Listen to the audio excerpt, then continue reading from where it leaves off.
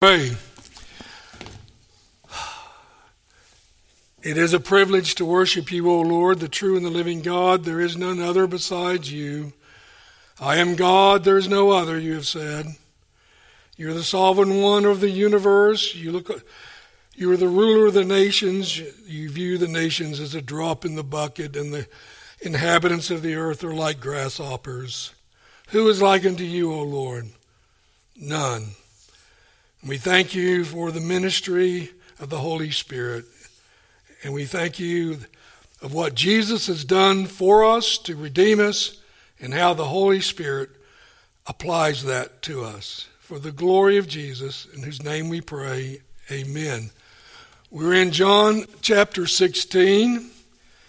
And this afternoon we're going to take a look at verses 12 through 33.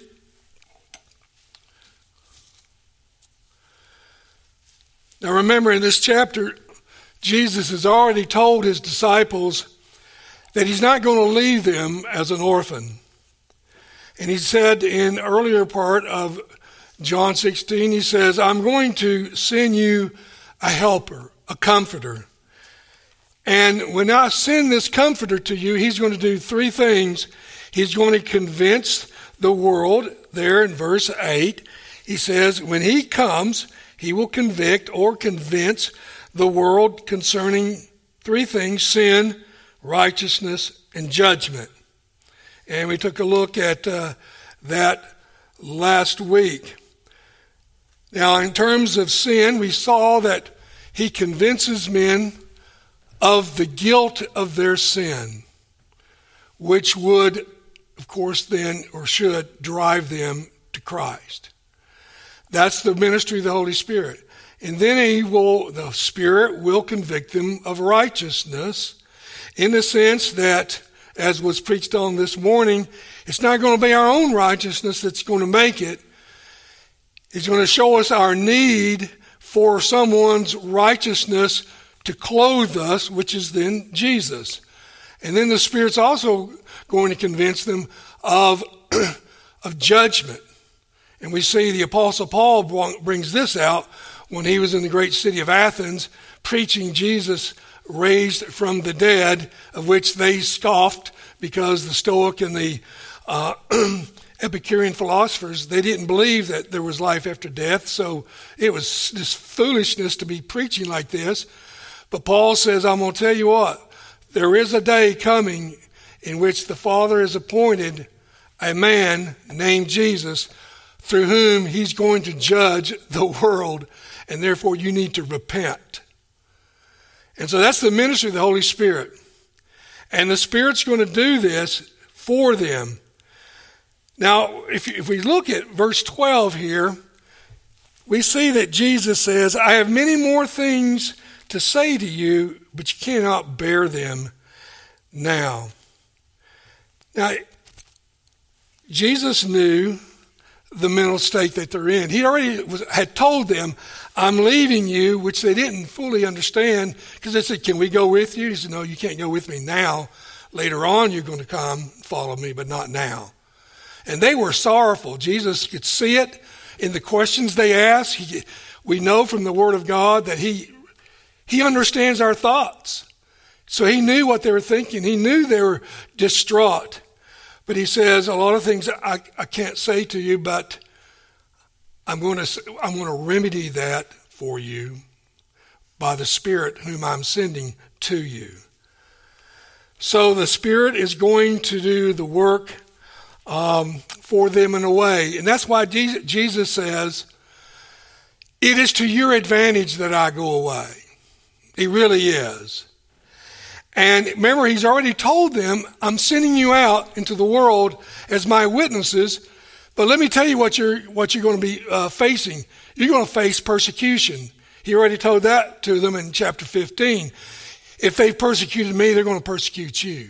So I'm just preparing you for that, as if they needed to have that added to their grief. But Jesus says, I'm telling you, this is what's going to happen.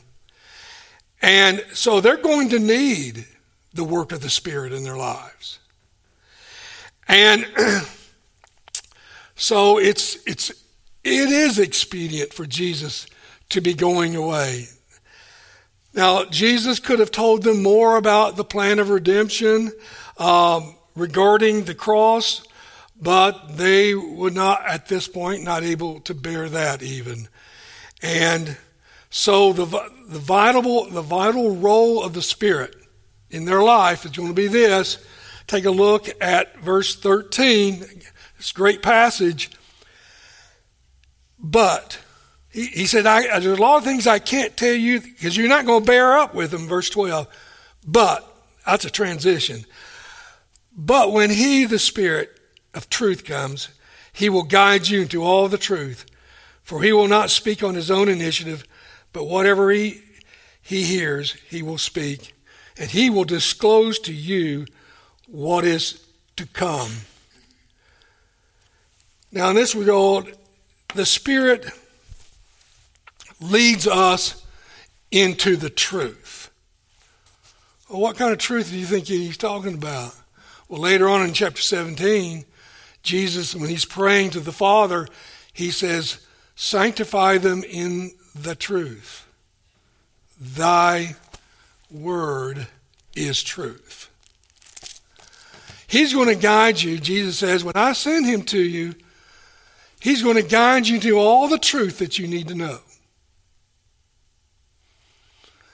And we know that in one sense they have the Spirit. You can't be born again without the Spirit, but we know, as I've mentioned this before, Pentecost is one of the most significant events in human history.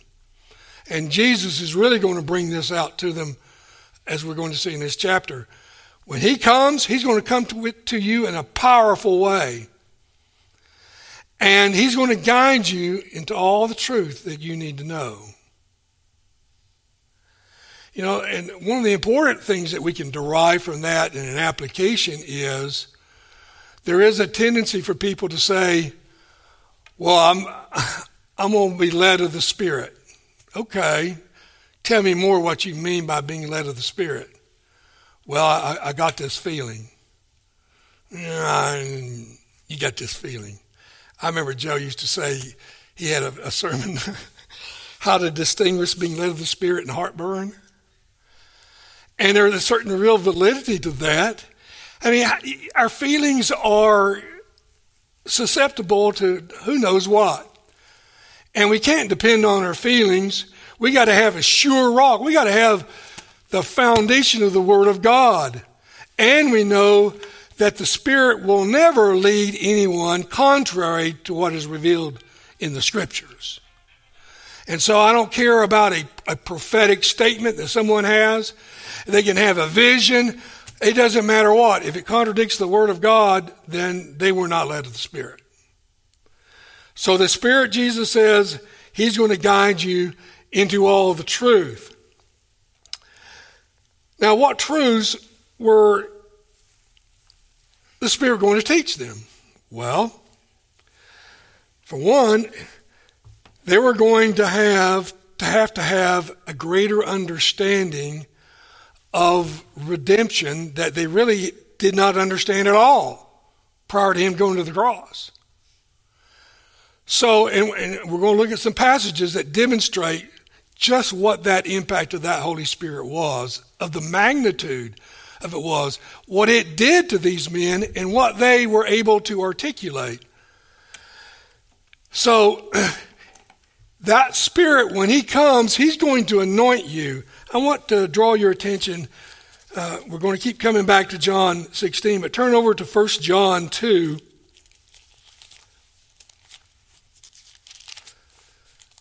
And look at verse 27.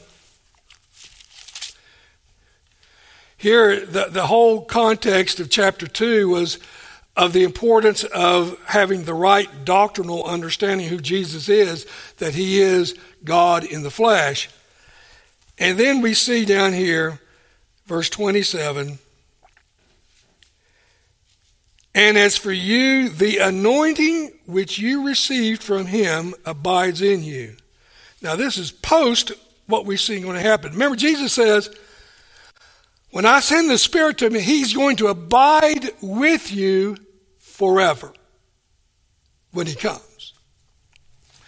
So John is writing here in his epistle, this anointing which you received from him, you have no need for anyone to teach you, but his anointing teaches you about all things and is true and is not a lie, and just as it has taught you, you abide in him. The Spirit will teach them nothing but truth. And the Holy Spirit, Jesus says, when he comes to you, he's going to anoint you in a way heretofore you've never experienced. And we're going to see how that's worked out in the book of Acts. But I want you to turn as well over to 1 Corinthians chapter 2, verses 10 and 11.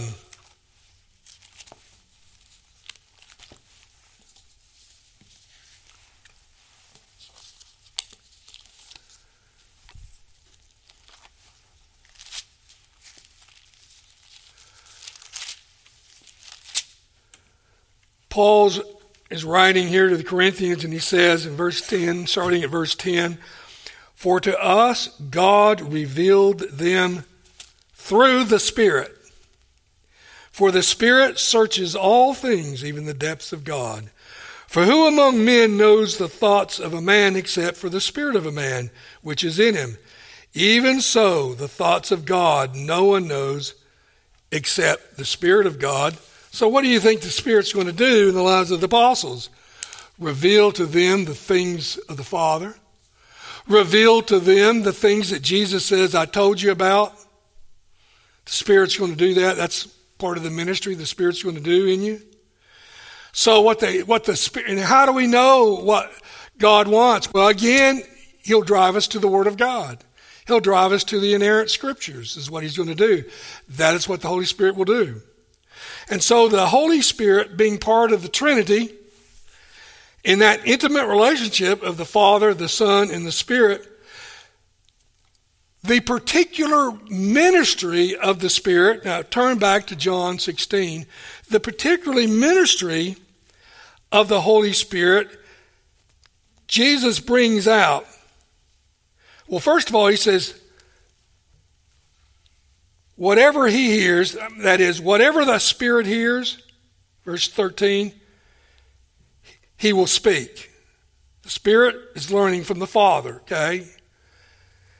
And will disclose to you what is to come.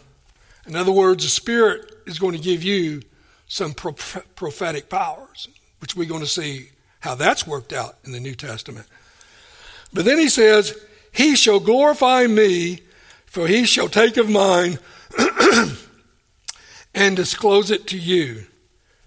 Here's one of the things that can help us discern some events, among other Christians of different denominational persuasions, namely those who like to give an emphasis on the Holy Spirit. Well, here's the thing we always got to keep in mind. The Spirit never came to bring glory to himself. The Spirit came to magnify Jesus, the Redeemer. That is what the Spirit's come to do. And not for everybody to say, talking about the Spirit, the Spirit, the Spirit. No, the Spirit will always draw attention to Jesus. That's what the Spirit does. And that's what Jesus said the Spirit's going to do. The Holy Spirit's going to teach you some things that you're sorrowful now and you don't understand, but he will teach you these things about me. You'll become one of the greatest preachers the world has, and we're going to see how that has worked out, particularly in Peter. The transformation of Peter is amazing. From his denial of Jesus, and 40 days or so later, in the outpouring of the Spirit at Pentecost, and what Peter becomes then is almost like night and day. So the Spirit was in the apostles, a spirit of prophecy. It was foretold that he should be, for example, the scriptures in Joel chapter 2, we won't take the time to look them up, but Joel talks about there's going to be a coming day when your sons and daughters will dream dreams and see visions. Actually, Peter quotes that as being fulfilled on the day of Pentecost, if you look at Acts chapter 2. So there's going to be a prophetic part that the Spirit's going to play in the lives of the apostles. And I'm not going to get into much about, we are not in the age of the apostles now, so there is a difference. But what Jesus said, you're going to have some prophetic powers. We know in Acts chapter, just real quickly, we'll look up a couple of verses. Turn over to Acts 20. Look at verse 23.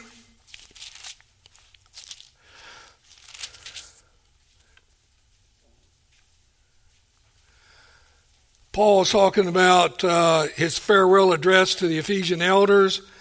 He says in verse 23, except that the Holy Spirit solemnly testifies to me, the Spirit testifies to me, this is Paul speaking, that in every city that bonds and afflictions await me. In other words, Paul says, the Holy Spirit's already told me what I'm to expect. And remember, when Jesus saved Paul, and in Ananias who restores Paul's sight, Jesus is speaking, as it were, to Ananias and says, I will show him, referring to Saul, how much he must suffer for my name's sake. So Paul always knew it was that. But that was a prophetic word. We know from Acts chapter 21:11, when Paul is on his way after his third missionary journey to go to Jerusalem, having collected funds for the church in need, Agabus, a prophet, comes up and grabs hold of him and says, what's going to happen to him? You will be in bonds, and you will be facing, as it were, kings. That was a prophetic word, and that's exactly what happened. And so all of that is due to the Holy Spirit when he's coming. We'll turn back to John 16, and we see Jesus here saying, a little while and you will no longer behold me, and again a little while and you will see me. And some of his disciples therefore said to one another, what is this he's telling us? A little while you will not behold me, and a little while you will see me, and because I go to the Father. Well, what Jesus is saying here, in a little while, by the way, he knew as he was telling him this, Judas with the Sanhedrin guard were on their way to arrest him. And he's only hours away of being arrested. And he says, and then you're not going to see me anymore. I mean, you're going to be scattered, and I'm going to be crucified. So it's not going to be long, you're not going to see me anymore, but then you're going to see me shortly. Well, when? After 3 days. After 3 days, you're going to see me. I will come to you. And then you're going to still see me in a little while, because you're going to see me not bodily then, but you're going to see me through the Spirit of what I'm about to do at Pentecost, and after you're going to see me. So all these things Jesus said to them. And again, he's going to reveal things to them. Now if you look at verse 19 following, Jesus knew that they wished to question him, and he said to them, are you deliberating together about this? That I said a little while, and you will not behold me, and again a little while you will see me. By the way, he was reading their minds. He was reading their minds. He knew what was going to be. See, Jesus knows what goes on in people. That's why he spoke so harshly to the scribes and Pharisees. He knew they were dead men's bones. He knew there were evil men, and nothing would change them. They were dark because he could see in their hearts. He sees everybody. He knows what people are thinking. Because we saw that already in John. He knew what they were thinking about him, the questions they wanted to ask him. Jesus said, verse 20, "Truly, truly, I say to you, that you will weep and lament, but the world will rejoice. You will be sorrowful, but your sorrow will be turned to joy." Now,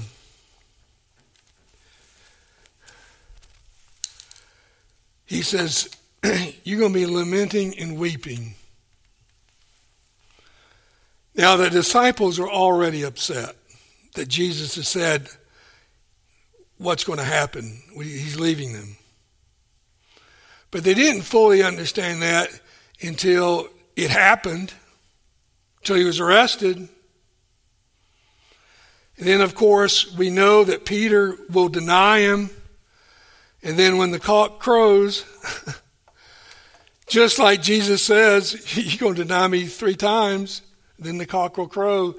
And he denied him 3 times. When he heard that cock crow, what did he do? It says he went out and bitterly wept. I said I would never deny you. I said I would die for you. Weeping. And then they were scattered, because the Bible says, Jesus says, in fulfillment of prophecy, that when the shepherd is struck down, the sheep will scatter. Jesus quotes that Old Testament verse. He said that's going to happen. And that's exactly what has happened. And where were the disciples during that 3-day period of time that Jesus was in the grave? In their house, hiding, wondering, what's the future going to be? And we know that they were doubting, right? Because we do know, as Jess brought out last week, it wasn't until the women went to the tomb and came back saying, he's risen, he's risen. No. There was a skepticism in their lives. They had to be greatly dejected. Jesus says, I know you're going to be sorrowful, but guess what? There's going to be great joy. Great joy. And in this regard, this great joy, turn over to Luke 24. See, I told everybody last week, Jess, you're always giving a good lead in to afternoon messages in your morning messages, because you talked about what happened on the road to Emmaus. So we're going to talk a little bit more about that. So you got these 2 men, these 2 disciples, not among the 11, walking along, and they don't know for a while that they're walking with Jesus, because it says it was prevented them from seeing at that point. And then Jesus has to rebuke them. And notice what Jesus said to them. Because they said, don't you know what's happened? This Jesus whom we had hoped to be the Redeemer of Israel? And then that's when Jesus has to admonish them, saying, verse 25, O foolish men and slow of heart to believe in all that the prophets have spoken. Was it not necessary for the Christ to suffer these things and enter into his glory? And beginning with Moses and all the prophets, he explained to them the things concerning himself in all the scriptures. He begins to say, it was prophesied, you should have known better. So he has a meal with them, we're told. Jesus has a meal with these 2 disciples. Verse 31, it says, their eyes were open and they recognized him. We've been walking with Jesus. And then he just disappears. So these disciples, they arose that hour, went back to Jerusalem, and then they found the 11, verse 35. They began to relate their experiences on the road, how he was recognized by them in the breaking of the bread. And while they were telling these things, Jesus just reappears miraculously in their midst. But they were startled, frightened, and thought they were seeing a spirit. Jesus says, I'm not a spirit. Feel my flesh. Touch me. I'm not a spirit. A spirit doesn't have flesh and bones, as you see that I have. And then it says, when he had said this, verse 40, he showed them his hands and feet. And then 41, and while they still could not believe it, for joy were marveling. In other words, as Jesus, they realized, now we have seen Jesus.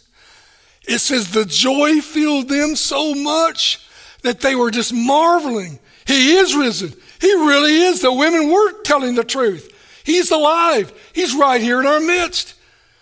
And we thought all hope was lost. They actually thought all hope was lost. Imagine, you've been there at some point when things just seemed like, I don't know how we're going to get out of this one. It's pretty bad. And then to watch God do something amazing, like provide for you, like I mentioned a little while ago. The joy that comes over you. This is real. This is not fairy tale. I believe in a real Savior who's living now, who's doing these wonderful things. So their joy, but that's what Jesus said. I'm going to go away for a little while. You're going to be sorrowful, but then you're going to be rejoicing greatly. And the rejoicing was beginning to happen with them. And so we said, as you turn back to John 16.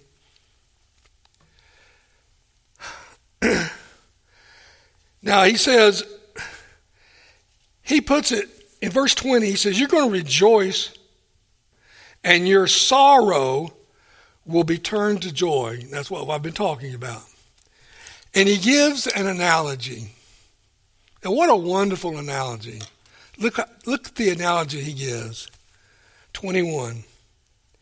Whenever a woman is in travail, she has sorrow, because her hour has come, but when she gives birth to the child, she remembers the anguish no more, for joy that a child has been born. Therefore, you too now have sorrow, but I will see you again, and your heart will rejoice, and no one will take your joy from you.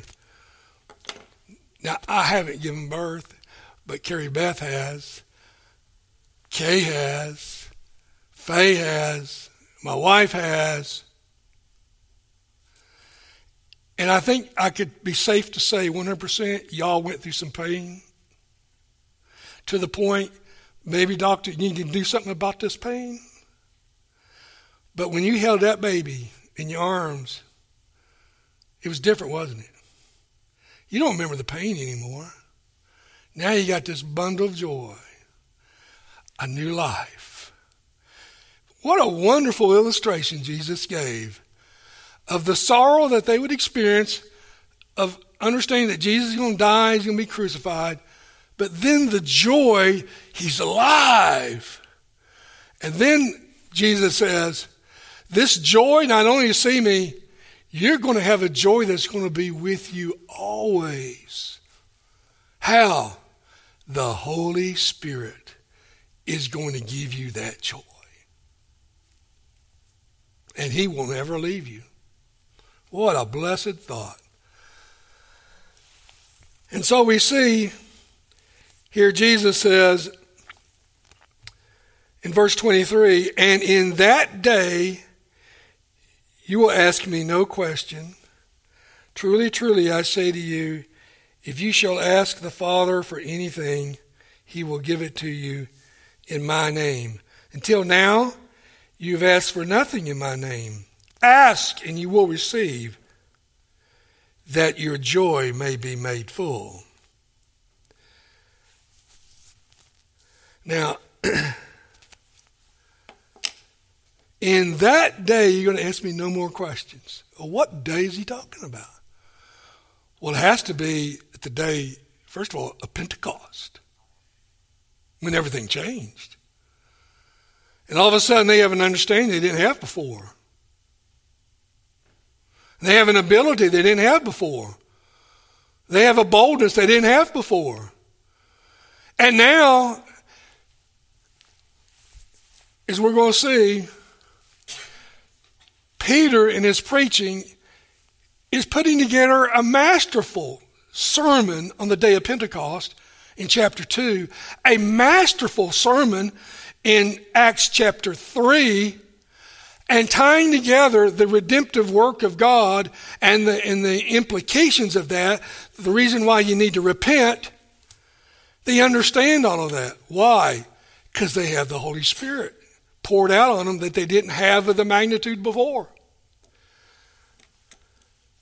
And so what we see here, Pentecost changed everything. In that day, they came to understand why Jesus had to die. They came to fully understand that. And they came to understand. And they're not going to ask you any more questions. You don't see them like Thomas saying to him again, how can we know the way? They're not asking that anymore. Or Philip, Lord, show us the Father. They're not asking that anymore. Or anything of that nature. Why? The Spirit is teaching them. The Spirit is teaching them. The Spirit is bringing to their remembrance all the things that Jesus said. Because remember, He promised that. He promised that He would do that. Now, Jesus had already told them, you're going to go out as witnesses to me. And I'm just telling you in advance to expect to be persecuted because they persecuted me. And you're going to go out into the world, and the world is going to hate you because it hated me. But I'm sending you out to do a glorious task. You know what that glorious task is? It's recorded in Matthew 28, 19 and 20. Well, it starts in verse 18. Jesus says, He came to him, all authority has been given to me in heaven and earth. Go you therefore and disciple the nations, baptizing them in the name of the Father, the Son, and the Spirit, teaching them everything that I have told you, and lo, I will be with you to the end of the age. Now, He said when the Spirit comes, He would never leave you, right? And He's not going to leave His church throughout the whole history of the church until He comes back. He will always be there. And so they're going to have, well, if the task is to teach the nations everything that I have said, where are they going to get that knowledge from? Well, they want to get it from the Holy Spirit. That's where they're going to get it from. Who's going to, now here's why, it's not going to be necessarily some mystical thing.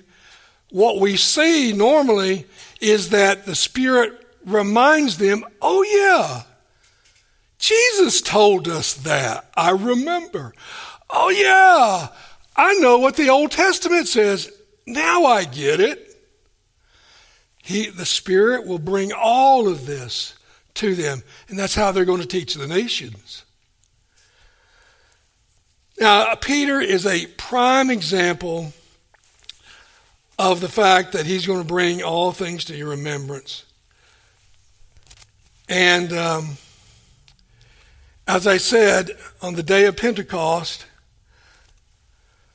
Peter preaches this great sermon, says, actually David, he understood in Acts 2 that David was a prophet. David said one day, one of his descendants would sit on his throne. And Peter says, you want to know who that is? I'm going to tell you who that is. It's Jesus.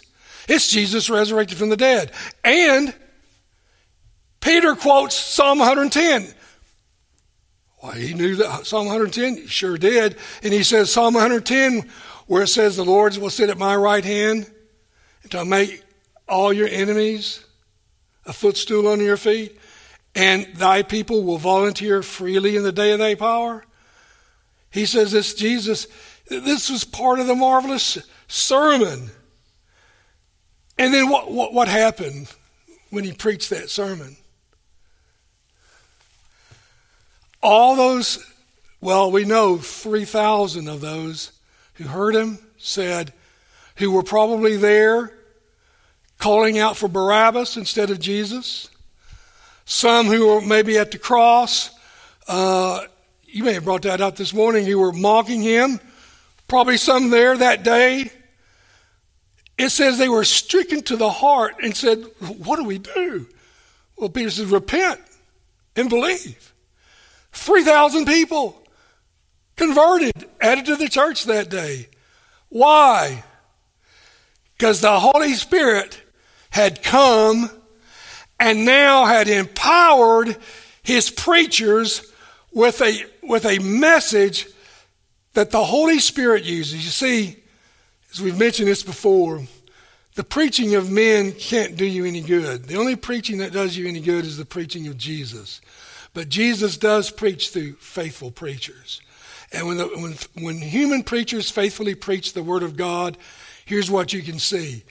The Holy Spirit will take that faithful preaching, and what does the Bible say in Hebrews 4:12? It says, the Word of God is sharper than any two-edged sword, driving down through bone and marrow, is a discerner of the thoughts and intentions of the heart. Who's doing that? Who's taking the Word of God and doing that in the lives of people? The Holy Spirit. That's who is doing. How do those people, why did they repent? Because the Spirit convicted them.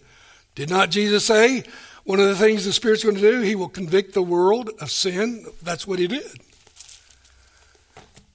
And then, so we got 3,000 people converted. I want you to turn over to Acts chapter 4.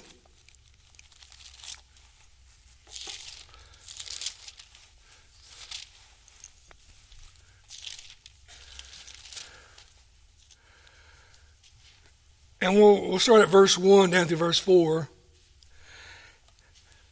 Now remember Peter, if there was ever a coward, it was Peter, right? The Lord said, he said, I'm never going to deny you. Never, never. You can count on me. No, Jesus couldn't count on him. Jesus said, you're going to deny me, but I'm going to be praying for you, and you will be restored. So now here's Peter and John out preaching in the streets of Jerusalem. As they were speaking to the people, the priests and the captain of the temple guard and the Sadducees came upon them, being greatly disturbed because they were teaching the people and proclaiming in Jesus the resurrection from the dead. And they laid hands on them, put them in jail until the next day, for it was already evening. But many of those who had heard the message believed. How many believed? Look at it, verse 4. 5,000.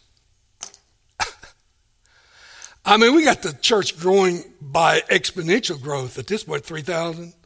Now 5,000. At the preaching of the gospel? Yeah. And what made that preaching the gospel so effective? You guessed it, the Holy Spirit. The Holy Spirit. Convincing men of sin, convincing men of righteousness, convincing men of judgment. And then, I like this, look at chapter 4 of Acts, down here at verse 21.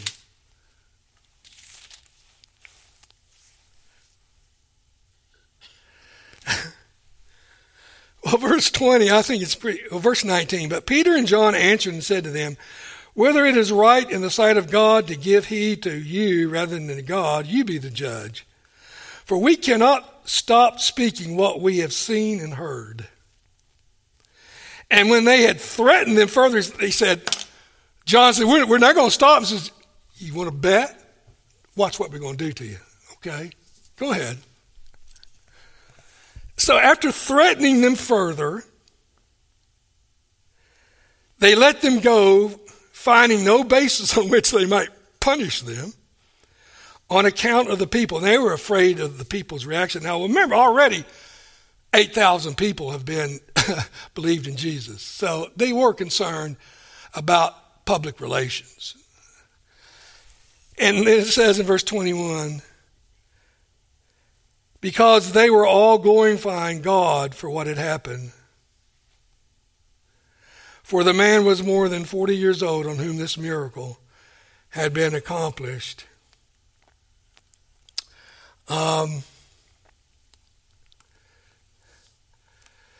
What's interesting here is that the Sanhedrin, they couldn't explain away the miracles. They couldn't. But that goes to show the darkness of their heart. Even though they knew, just like they knew when they couldn't explain away Lazarus rising from the dead, they acknowledged that a miracle had been done, but did that affect them? No, it didn't affect them. It affected other people, but not them. But you see in verse, let's see. I'll just leave that.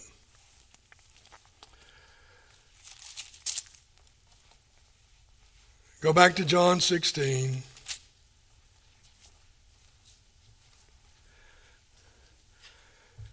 Jesus says, "Unto this day you haven't asked anything in my name. But ask, and whatever you ask, you will receive." Now I talked about a little bit earlier in John 14 when it says, Jesus said to the disciples, "Greater works than what I've done you will do. And ask whatever you want, and in my name I will do it." Remember, the important thing to know about praying in Jesus' name is to pray in a way that glorifies Jesus. It's what Jesus wants. And what does Jesus want? He wants the conversion. He wants people to come to repentance and faith in him. That's what he wants. So Jesus is saying, heretofore you haven't asked anything. Start asking. Start asking, and I will do amazing things through your prayers. And he did through the apostles' prayers. And he's still doing that when we align our prayers up with the purposes of God. As I've said before, we have to line our purposes up, because sometimes we can get all off track as to what we ought to be praying for. But we're praying for the things that we know the Lord wants. We may not know how it's going to come about, but we may have confidence that the Lord's going to do something good. I'll never forget whom I believe, outside the Apostle Paul, I think the greatest preacher after that's ever lived was George Whitefield. And Whitefield says in his journals that when John and Charles Wesley were converted, and Whitefield, they were personal friends because they went to Oxford together. And so you got these three men. They said they would pray to 3 o'clock in the morning. And here's what Whitefield writes in his journal. This is before he engaged in all this open-air preaching where thousands, 20, 30,000 people would come and just hear him preach in Britain and in the colonies. Whitefield said, "We prayed till 3 in the morning, and then we went out believing that God was going to do something amazing." And he did. And so the Lord, but you see, I mean, they wanted to reach people with the gospel, and the Lord blessed it in a marvelous way. Now, Jesus says here, verses 26 and following, "In that day you will ask in my name, and I do not say to you, I will request the Father on your behalf, for the Father himself loves you. The Father wants to answer your prayers, because you have loved me and have believed that I came forth from the Father. I came forth from the Father. I have come into the world. I am leaving the world again, and I'm going to the Father." Now, this is before he's been arrested. I'm going to leave you. In other words, I'm going to die. I'm going to see you again. I'm going to be raised. But then I'm going to go to the Father. That's what the ascension is all about. But I will come to you again through the Spirit.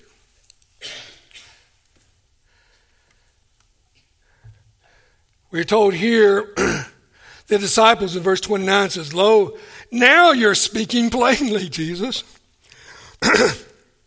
and are not using a figurative speech.